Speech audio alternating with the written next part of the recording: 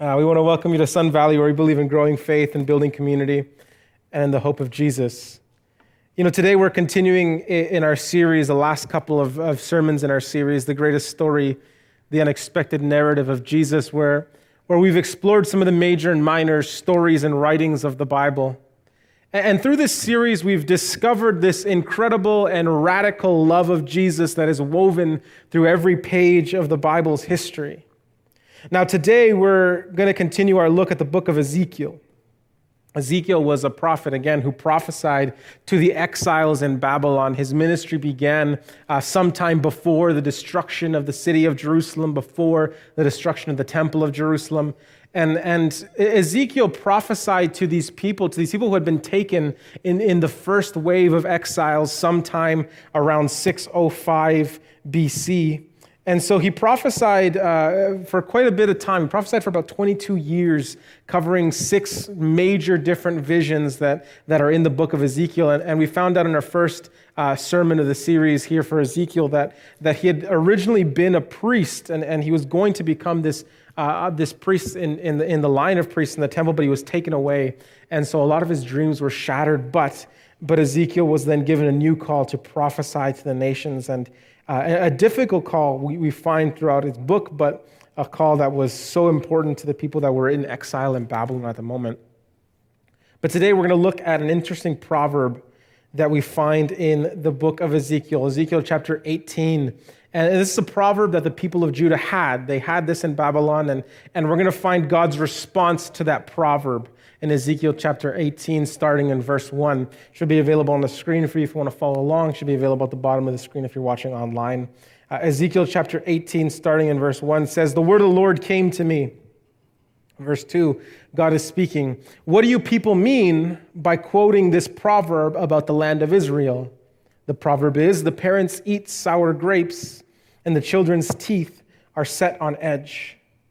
Verse 3, "As surely as I live, declares the sovereign Lord, you will no longer quote this proverb in Israel, for everyone belongs to me, the parents as well as the child, both alike belong to me. The one who sins is the one who will die." Interesting response.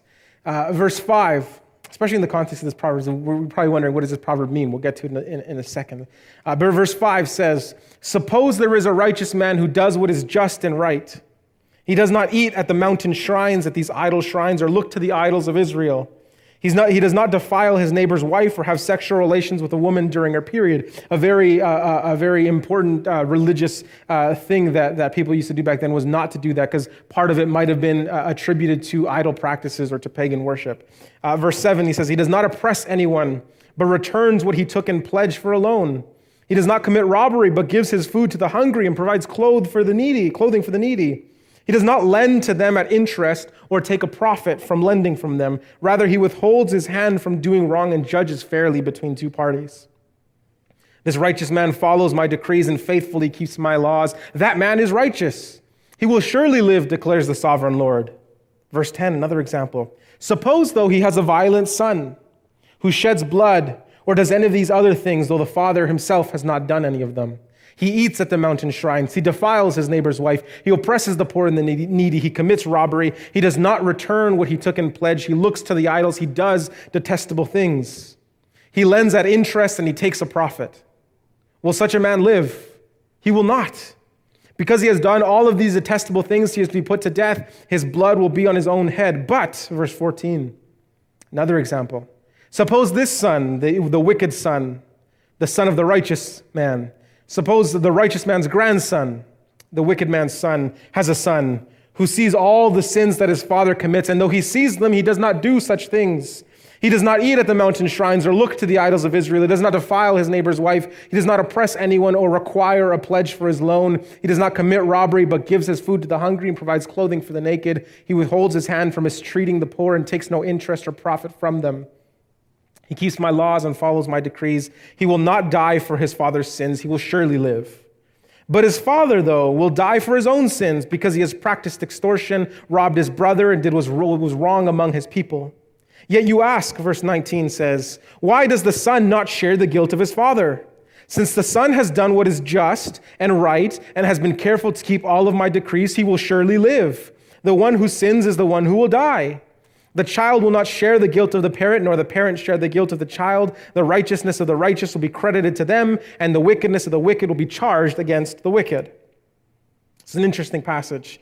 And so this proverb that we read at the very beginning says, the parents eat sour grapes, and the children's teeth are set on edge. What does this mean? In Hebrew, it's a pretty strange phrasing. It actually translates loosely something to like this, literally. We're not actually translating it yet, but literally transliteration says something like this. The parents eat sour grapes and the children's teeth are made dull. That's what the Hebrew is. And so we interpret this to mean, this is my interpretation of it and others as well. I'm going to translate it a bit more common language. The parents eat sour grapes and the children's mouths pucker. That's a good translation. The idea is that the parents are obviously eating sour grapes. Have you guys ever eaten a sour grape? Or anything really sour? Like, not those sour candies that claim that they're sour, but like really, really sour, and you're just like your teeth like back here, like by your molars, are just like clenched and like tight, and it's an amazing feeling if you like sour food. If you don't, it's awful. But this is kind of the idea that it's trying to portray, is that the parents are eating these sour things, and instead of the parents receiving the natural repercussions or the feeling of sourness, the children are then feeling it. So essentially, what the proverb really means is that what the parent does carries on in the manifestation of consequences for the children.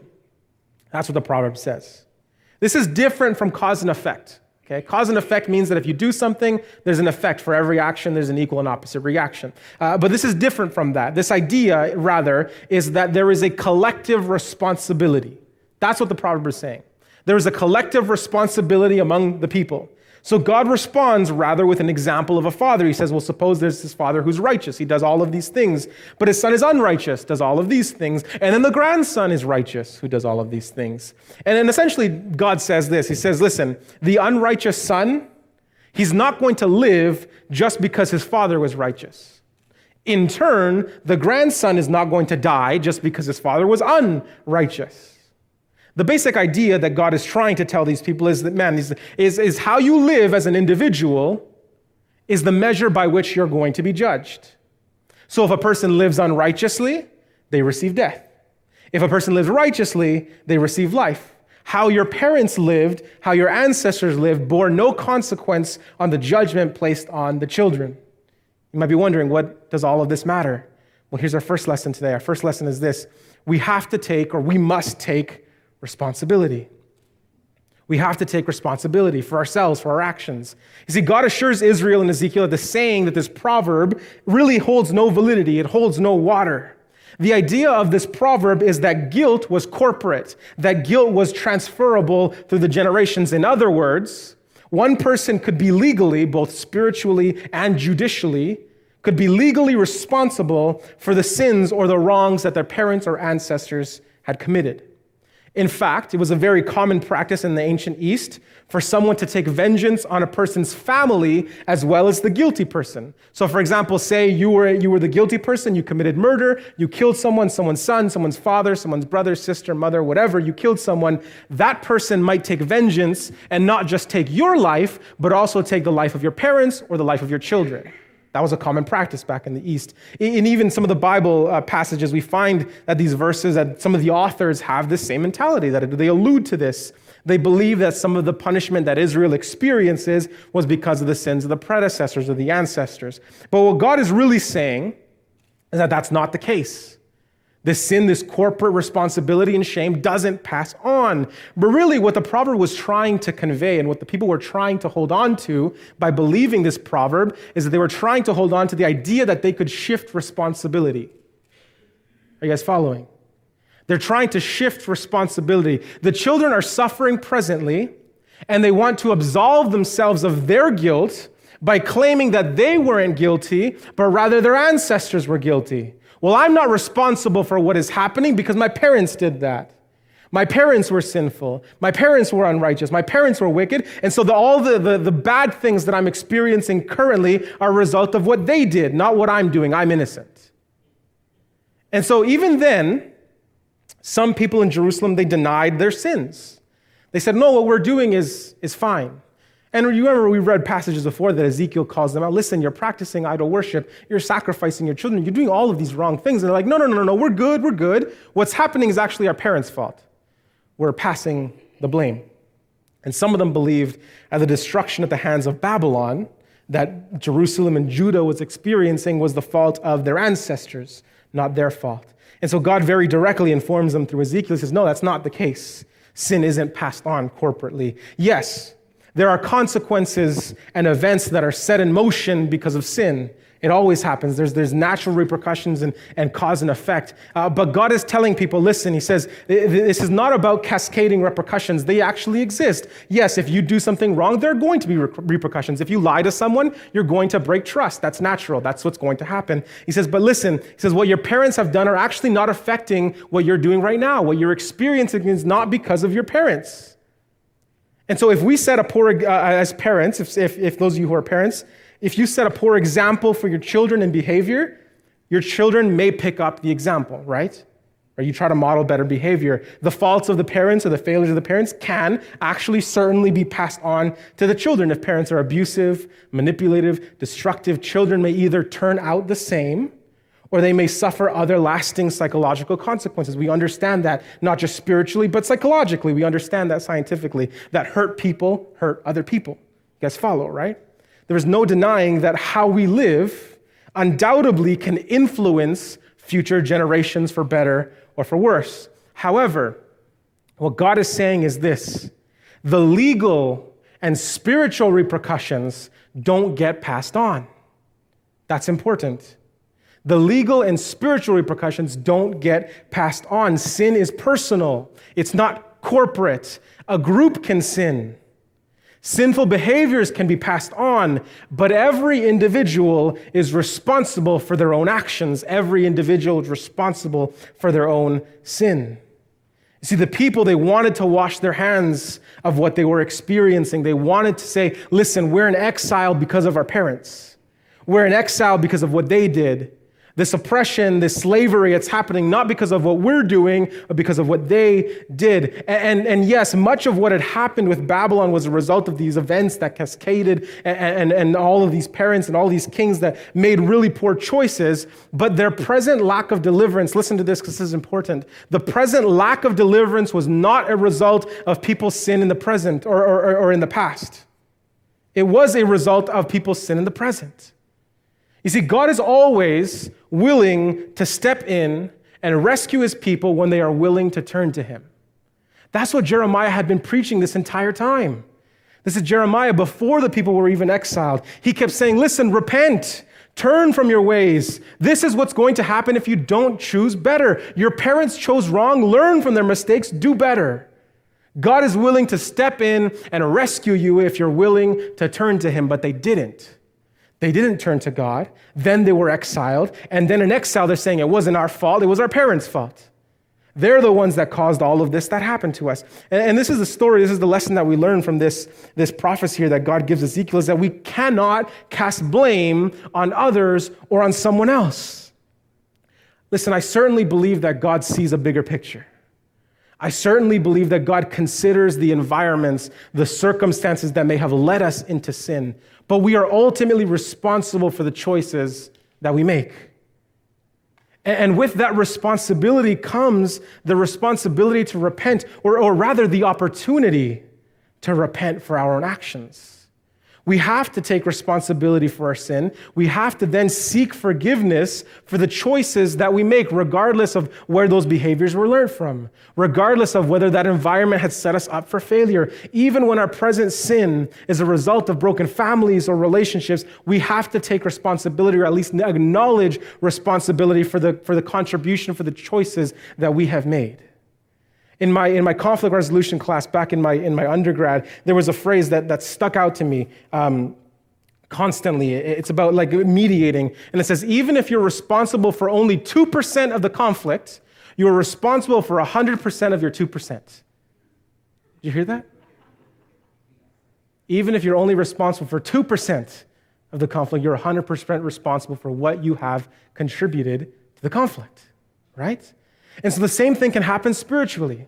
We can blame everyone else. We can say, oh, well, I just fit into the wrong crowd. Oh, well, I learned this behavior from my parents. Oh, all these different excuses. Sure, definitely God takes that into account, and I think God has a lot of grace for us. But even if it's only 2% our fault, we're 100% responsible for that 2%. Are you following? Right? So we have to stop blaming others. We have to stop blaming our circumstances. God can bring healing. God does bring healing. He brings healing through professionals, through friends, sometimes even through divine and miraculous intervention. But in order to find that healing, in order to receive that healing, we have to be willing to own up to the sins. We have to be willing to acknowledge what needs fixing, right? So we have to take responsibility and come to repentance. Verse 21, we're going to keep reading here. Verse 21 and 24 says this, "But if a wicked person turns away from all of their sins that they have committed and keeps all of my decrees and does what is just and right, that person who was previously wicked will surely live, they will not die. None of the offenses that they have committed will be remembered against them because of the righteous things that they have done, and they will live." Verse 23, "Do I take any pleasure in the death of the wicked? Declares the sovereign Lord. Rather, am I not pleased when they turn from their ways and when they live?" Verse 24, "But if a righteous person turns from their righteousness and commits sin and does the same detestable things the wicked person does, the one that had been forgiven, will they live? No, none of the righteous things that person had done will be remembered. Because of the unfaithfulness, or their unfaithfulness they are guilty of, and because of the sins they have committed, they will die." So God informs Ezekiel here that each person, again, is responsible for your own choices. Guilt is not corporate, it's individual. If a righteous man continues to be righteous, he will live. If a wicked man continues to be wicked, he will die. That's the fruit of sin. That's what sin brings. Sin brings nothing else but death. But he says, but if a righteous person turns to wickedness, he's responsible for that guilt. If a wicked man repents and turns from his wickedness, that person is then forgiven. In other words, this one's important. In other words, our lives aren't a scale of good and bad. It isn't a system of points and demerits. Our life's worth isn't measured by how much good we do versus how much bad we do, but rather it's measured by whether we come to repentance. This is huge. This is huge. And this is our second lesson for today. Our second lesson is this: salvation isn't a scale. Salvation isn't a scale. You see, in ancient Egyptian mythology, when a person went to the afterlife, their heart was weighed. And it was weighed against a feather that represented order and truth. And in this Egyptian mythology, you came before all of these elders and you confessed to not committing any of these list of wrongs that they would bring before you. And then your heart was weighed. You would say, no, I didn't do this, I didn't do that, I didn't do that, I didn't do that. And then you put out your heart on the scale and then it was weighed. If you were found righteous, i.e. if your heart did not weigh more than the feather, you entered into eternal life. If your heart weighed more, and you were found unrighteous, that you had lied, you had committed these wrong things, this weird like dog crocodile thing named Amumet would eat your heart and you would die. Pretty intense. And if you've ever seen the show, The Good Place, I don't know if you guys have ever seen that TV show. There's a show called The Good Place, and there's a very similar premise in that show. Nothing with dog crocodiles eating your heart, but rather it's this idea that your life is measured by a score. Right? Your evil deeds give you negative scores. Your good deeds give you positive scores. Every single little deed is counted for or against you. Everything. And so I'll give you this is not in my notes, but I'll give you this hilarious example that they give. One of the actions was buying avocados. And it's like, oh, that's not that bad. It's like, no, buying avocados is a negative 500 score. And you're like, what? Why? And then they explained it, if you buy an avocado, then you're supporting this specific type of industry that is deforesting other industries, that is consuming so much water, that is causing all of these droughts in California and Mexico. And so all these people that are experiencing this drought, that are dying, you are now responsible for the lice of death that you have caused because you have consumed water to buy your avocado. And you're just like, wait, what? And then they show you all these examples in the show of like how these crazy scores. Almonds are another thing too. Almond milk consumes an incredible amount of water, more water than we need. That there are other better. Anyways, there's all these systems of balances that every single action you take is either good or bad based on the ripple of repercussions it's ridiculous. Right? And so I'm not going to spoil the rest of the show, but if you watch the show, you find out that based on this scoring system of good and bad, no one can enter the good place. Literally no one. And they find out that I think after like 200 AD or something like that, no one has made it to the good place. Everybody else has gone to hell because there's a system of bad scores, right? And Isaiah says something that's important, because we find out that if it were a scaling system, that if you weighed your bad deeds compared to your good deeds, your bad deeds would be too monumental, too huge to overcome, or to be overcome by the amount of good deeds. And Isaiah says something similar, chapter 64, verse 6. Isaiah says this: all of us have become like one who is unclean spiritually. He says all of our righteous acts, all of our good deeds are just like filthy rags, he says. And the word that Isaiah uses here for filthy implies spiritual impurity, a connection to blood and to death, which causes separation from God. Isaiah says, listen, our hearts are not good by nature. Even the good deeds that we do are just like filthy rags when we compare it to the goodness that is actually God. And so we read these verses in Ezekiel. Here, Ezekiel chapter 18, the righteous man will live because of his righteous deed, the wicked man will die because of his wicked deeds. And we may be tempted to think that life or salvation is based on righteous acts. It says it, right? A righteous person receives life because of their righteousness, etc. And a person who then turns from good and acts evil is punished, while a person who turns from evil and acts good is rewarded with life. And we might be tempted to think, this is verses about salvation by works. But if we don't pay attention to what God is actually saying, then we can turn it into something like that.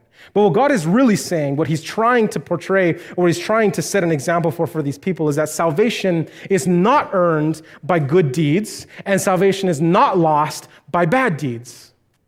God is trying to say salvation is not a matter of what you're doing, but of how you're choosing to live. This is important. Salvation is not a matter of what you're doing, but how you're choosing to live.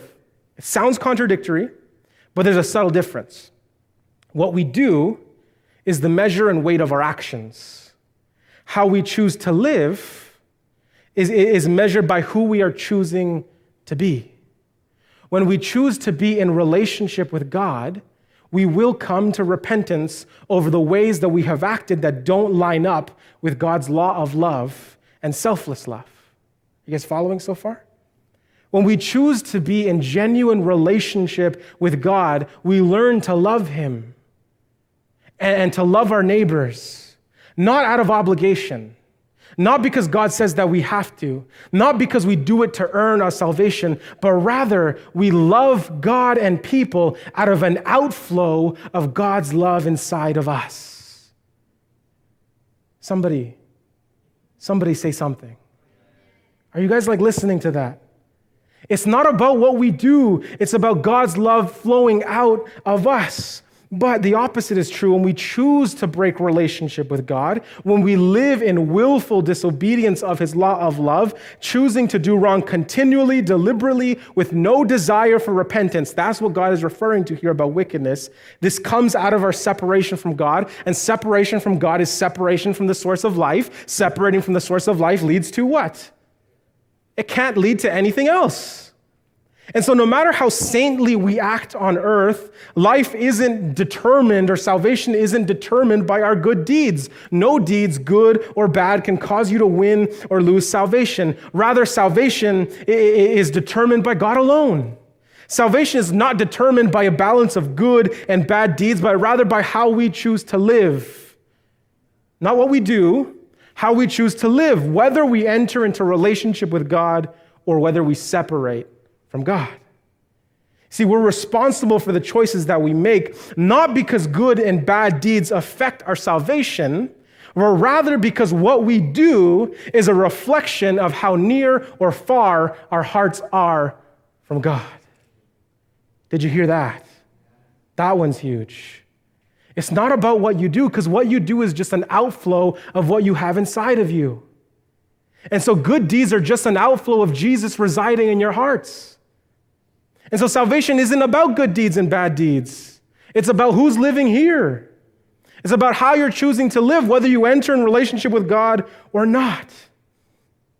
And I love this, that when we come to God seeking forgiveness, he says it here in Ezekiel 18, he wipes the slate clean, as if we had never done anything bad in the first place. You see, salvation isn't a scale.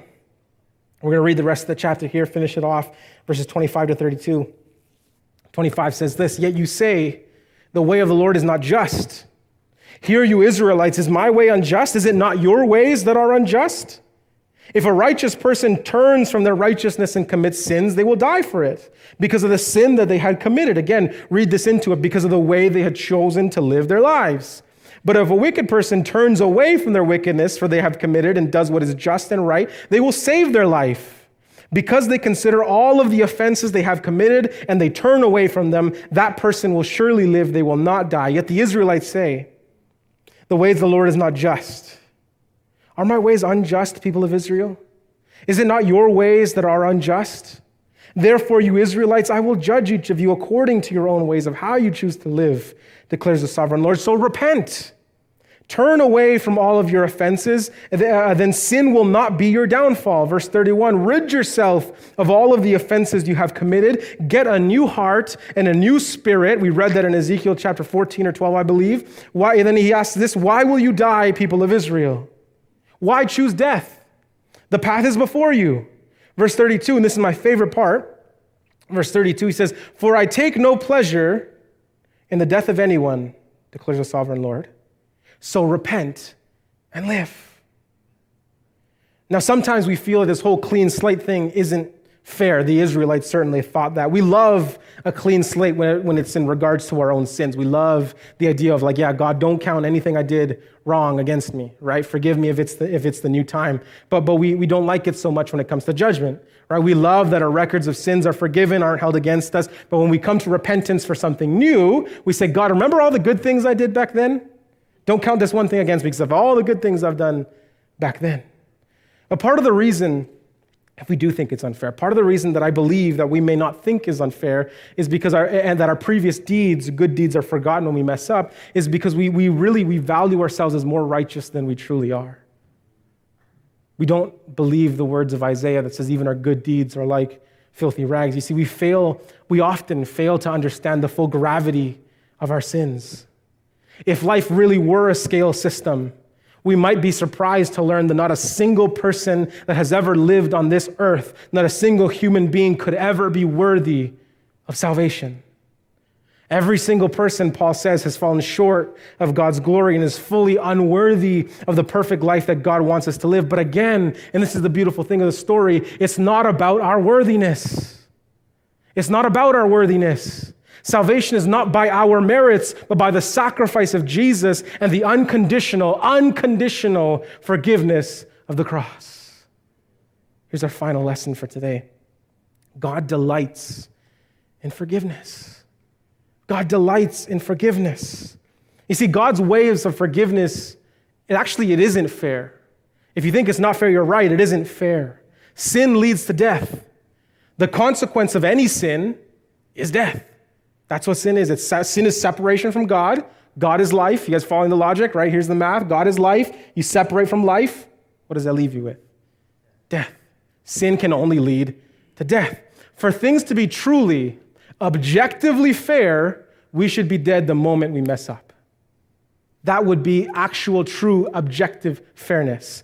But instead of instant death, we are given the opportunity to repent. We're not lost the moment that we sin. God grants us time and time and time to come to repentance. And in verse 32, I love that he says, I take no pleasure in the death of anyone. God doesn't want to see anybody die in sin. God is patient, infinitely patient, waiting for every single one of us to come to repentance. God wants every single one of his children to find forgiveness and live. I invite the band to come on up as we begin to close. But you see, what's amazing about the unfairness of forgiveness is that this unfairness is swung in our favor. You see, God came in the personhood of Jesus to take on our sins, to die in our place, to remove that guilt so that we could be declared righteous even though we aren't. See, true fairness would be for everybody to perish because of their sins the instant that they sin. But God's love accepts the death of Jesus in our place and is ready with forgiveness the moment that we fall. And what's beautiful is that we don't have to make it up to God with good deeds. We don't have to make up these, I've done X amount of bad things, so I've got to do X amount of good things to counter. That's not how it works. We don't have to make it up to God with good deeds. We just need to come with a repentant heart, and forgiveness is ours. That's all that it takes. See, in these verses, God isn't talking about a righteous person making one single mistake. This death and life business isn't a one-strike system. God is talking about a life, a whole life that is characterized by turning back to Him even after we make mistakes. Proverbs says this, the righteous man falls 7 times, but he gets back up 8. That's what righteousness is. It isn't living perfectly. It isn't doing everything absolutely right. Righteousness is the willingness to acknowledge that we've done wrong and to come to God for repentance. That's what righteousness is. And what I love about this is that it's good news for us. It means that if we have just messed up, there is forgiveness for us. But it also means that if our life up until this point has been characterized by serving ourselves instead of serving God, if our life up until this point has been full of wrong choices and sin, that there is still forgiveness available. God says all the unrighteous deeds that the person had committed will not be remembered when they come for repentance. See, whatever you've heard in the past about a judgmental and angry God, it simply isn't true. God doesn't take pleasure in seeing anyone die from their sins, but rather God delights in forgiveness. And forgiveness comes when we are willing to come clean about our sins and take responsibility. See, the Israelites believed that their current predicament was because of corporate guilt, as if their sins, the sins of their parents, were coming down on them. But really, it was just an excuse to not honestly look at themselves and see how their own hearts were actually far from God. And we need to stop with those excuses, with the finger pointing, with the blame casting. Our choices are our own. And until we come to realize that, we won't be able to move our hearts into a place of repentance. You see, there is healing in Jesus. There is forgiveness in Jesus. There is redemption in Jesus, but we only access it when we stop trying to cover things up and take responsibility. And you see, God is willing to forgive as if we had never sinned before. Salvation isn't a scale. No matter how good or loving we are, our good deeds are like filthy rags, Isaiah says. When we compare them to God's righteousness, it's like nothing.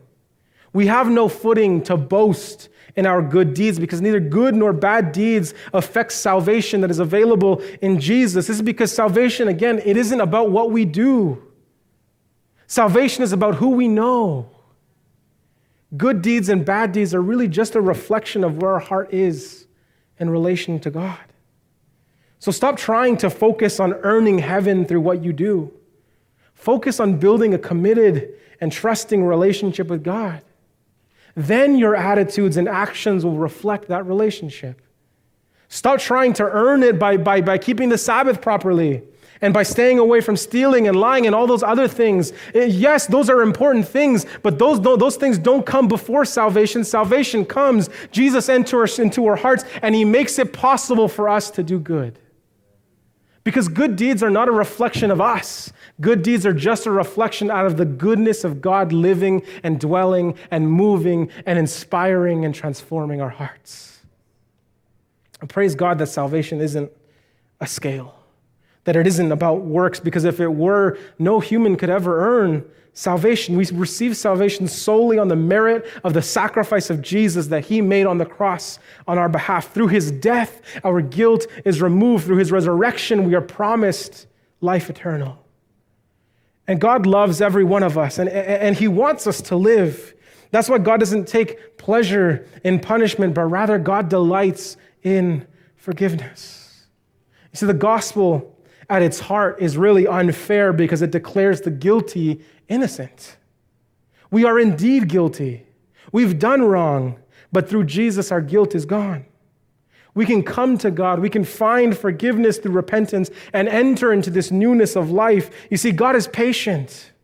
God is not wanting any one of us to be lost to sin, but our personal salvation depends on whether we accept the gift of Jesus. He'll never force it on us. And as we draw closer to God, as we come into better, stronger relationship, as we trust Him more, our hearts begin to change. And our lives begin to better reflect the selfless love of Jesus. It's not deeds and Jesus first, it's Jesus first. First and always. But I love this. Even when we mess up, God is ready with forgiveness. He's sitting on the edge of His seat ready with forgiveness. Today and every day, forgiveness is yours. Amen.